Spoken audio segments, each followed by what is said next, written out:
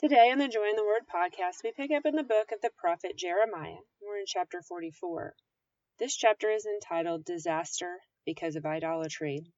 And this is a word that the Lord gave Jeremiah in regard to the people living in Egypt, both Lower and Upper Egypt. And they would have been Jews living there because they were deported there or because they went there, like the people we just read about in chapter 43.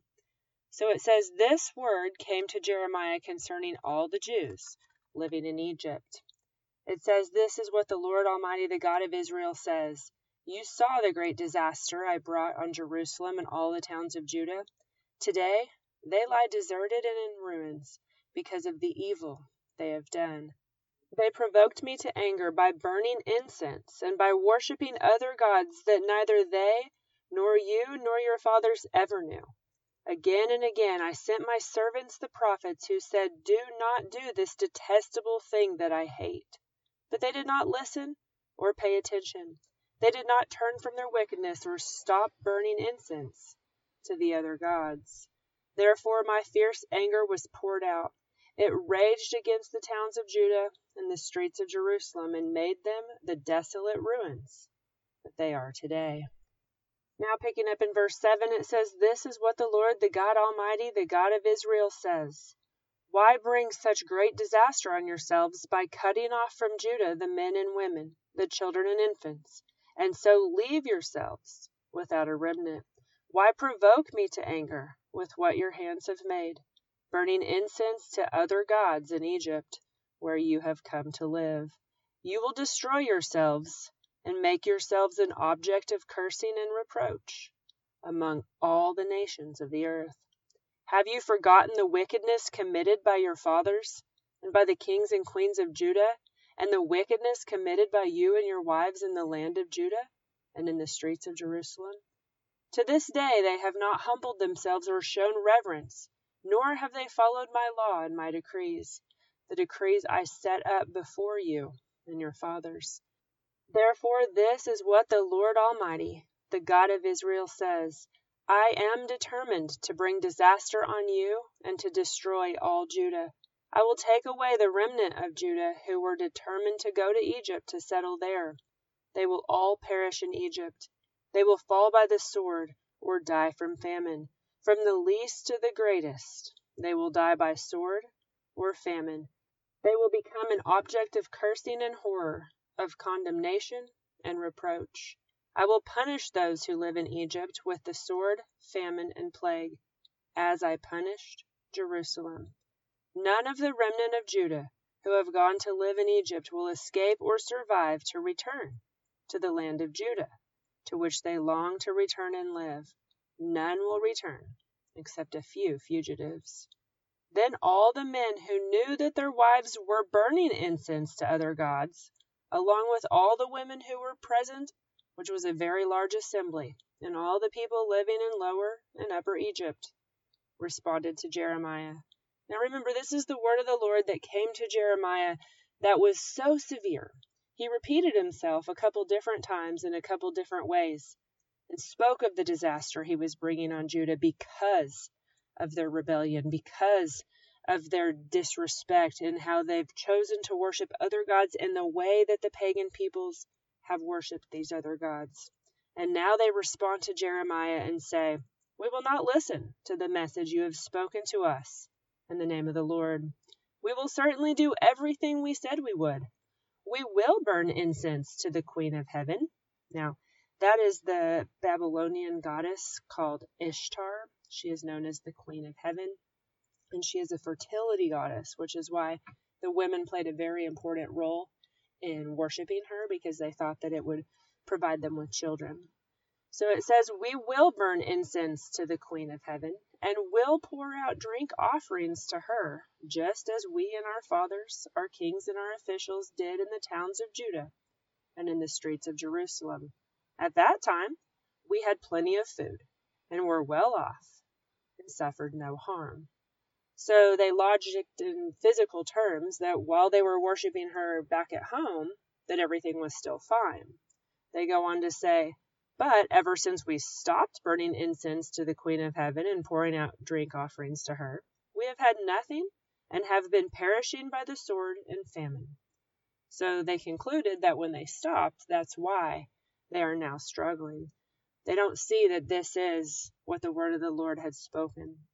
The women added, "When we burned incense to the Queen of Heaven and poured out drink offerings to her, did not our husbands know that we were making cakes like her image and pouring out drink offerings to her?"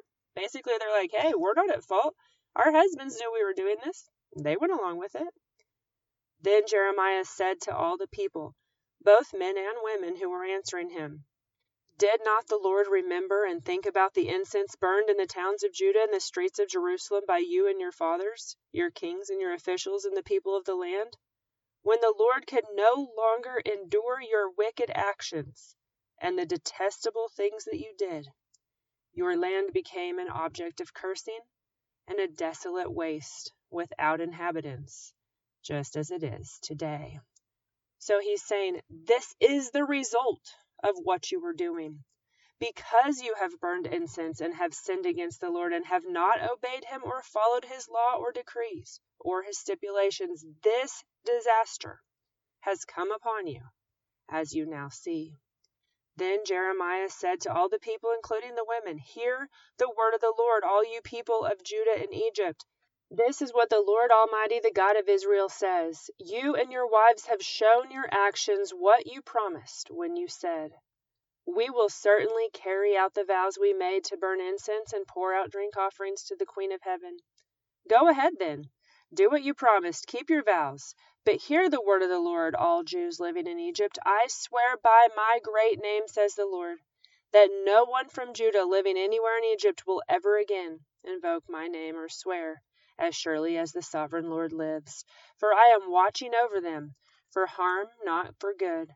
The Jews in Egypt will perish by the sword and famine until they are destroyed. Those who escape the sword and return to the land of Judah from Egypt will be very few. Then the whole remnant of Judah who came to live in Egypt will know whose word will stand, mine or theirs." So the word of the Lord has been spoken very plainly and very clearly, and even repetitively through the prophet Jeremiah, and the people have chosen again and again not to listen, again and again to continue to rebel and act like the Lord didn't see their rebellion. They followed through with the desires of their heart to worship the pagan gods. The Lord said that we will see whose word will stand. And then he goes on to say, "This will be a sign to you that I will punish you in this place, declares the Lord, so that you will know that my threats of harm against you will surely stand.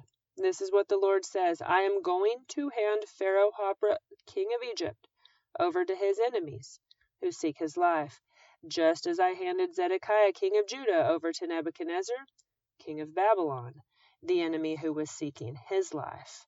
Now this is Pharaoh Hophra, who ruled Egypt from 589 to 570 BC. Pharaoh Hophra was indeed killed at this time by his Egyptian rivals during a power struggle. So the word of the Lord will stand, no matter how much these people want to believe that he did not see what they were doing, and that he did not care, maybe, what they were doing, that they were worshiping these other pagan gods, that they were worshiping the Queen of Heaven, and literally pouring out offerings to this goddess called Ishtar. You'll remember from our previous discussions that this is the same Ishtar, the Queen of Heaven, the Babylonian fertility goddess, where the word Easter derives its name in regard to fertility, just like rabbits and eggs. And that ends chapter 44. And you'll remember that in chapter 45, we actually read this portion along with Jeremiah chapter 36, because that's where it would have fit in chronological order. It is very important to remember that the book of Jeremiah is not written in chronological order. And so the chapter that we just read, chapter 44, is actually the last of Jeremiah's recorded prophecies in chronological order. And then next week, we're going to pick up with some discussion of some prophecies or oracles towards some specific places and some specific peoples.